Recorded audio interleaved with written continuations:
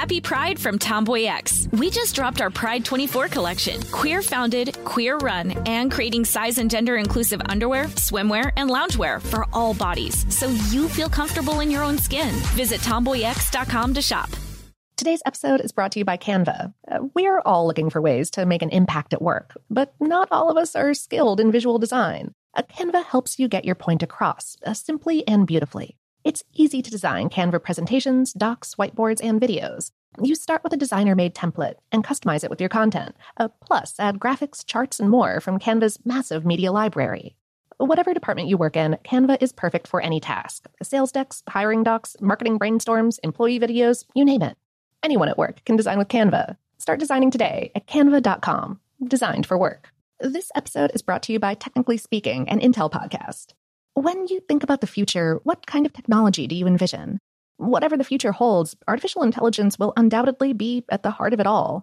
Join Graham Class as he hosts Season 2 of Technically Speaking, an Intel podcast, and hears from the minds transforming healthcare, retail, entertainment, personal computing, and more with the help of AI. Tune in every other Tuesday and explore the latest technology that's changing our world today and creating a more accessible tomorrow. Listen to Technically Speaking, an Intel podcast on the iHeartRadio app, Apple Podcasts, or wherever you get your podcasts. Hey, girlfriends, it's me, Carol Fisher, back with another season of the global #1 podcast, The Girlfriends.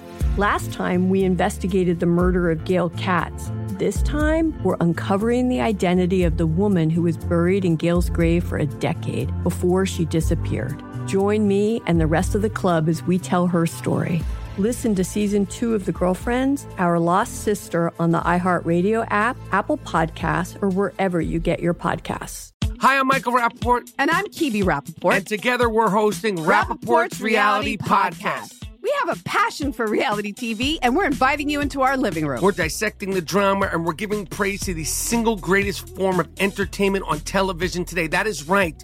Reality TV is the greatest form of entertainment on television today. Listen to Rappaport's Reality with me, Kibi Rappaport. And me, Michael Rappaport, on the iHeartRadio app, Apple Podcast, or wherever you get your podcast.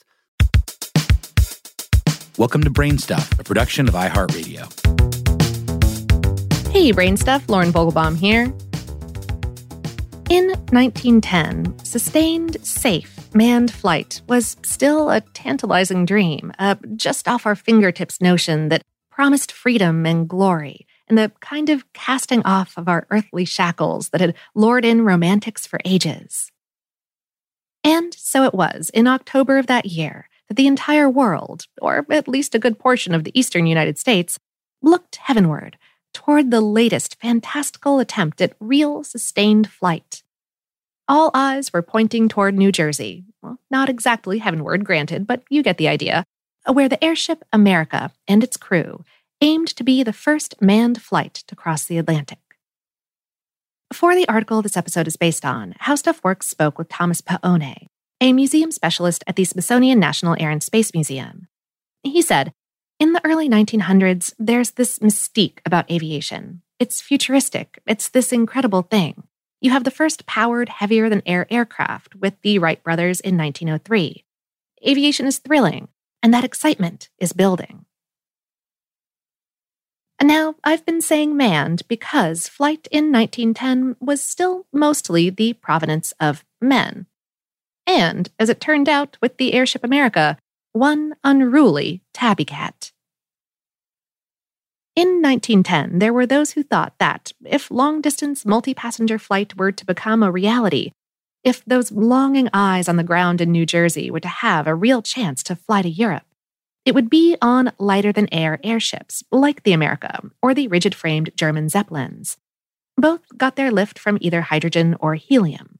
Both had small engines to propel the crafts. The difference was that the Zeppelins had a large frame that held up the fabric that surrounded it.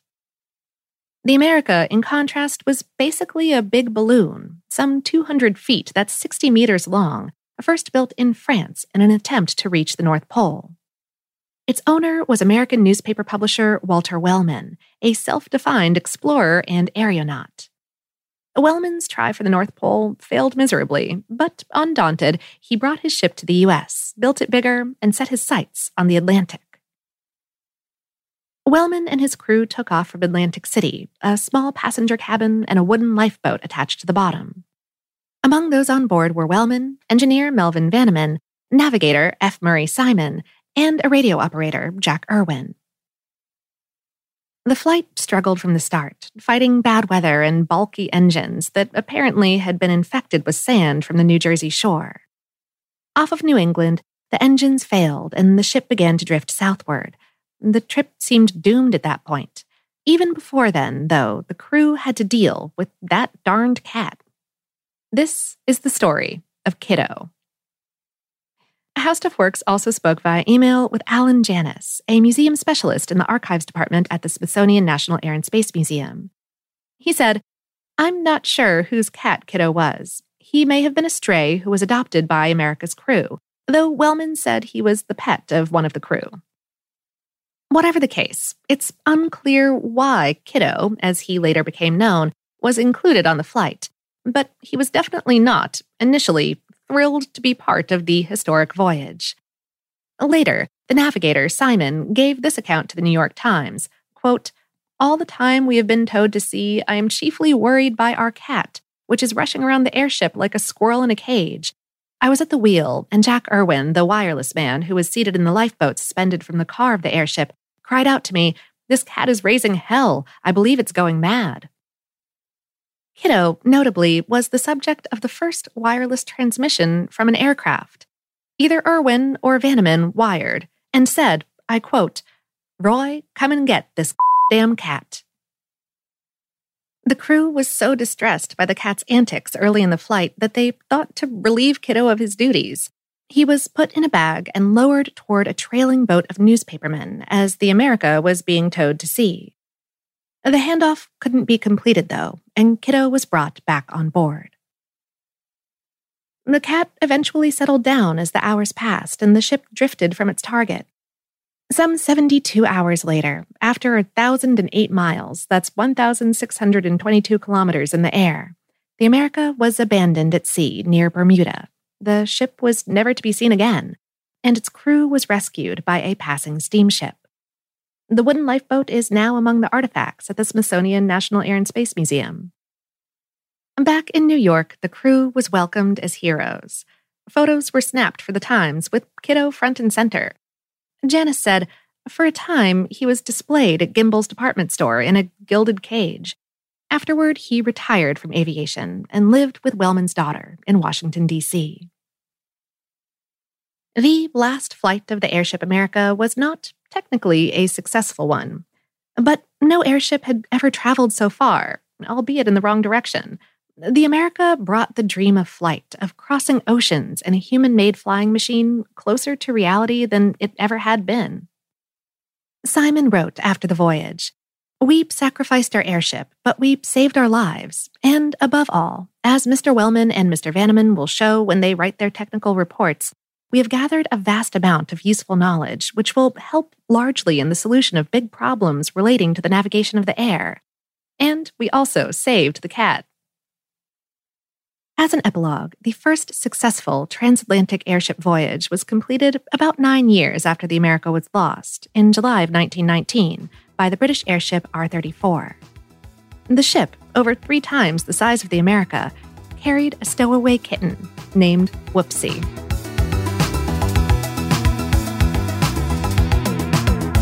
Today's episode is based on the article, How a Frisky Feline Made Aviation History on HowStuffWorks.com, written by John Donovan. Brainstuff is a production of iHeartRadio in partnership with HowStuffWorks.com and is produced by Tyler Klang. For more podcasts from iHeartRadio, visit the iHeartRadio app, Apple Podcasts, or wherever you listen to your favorite shows.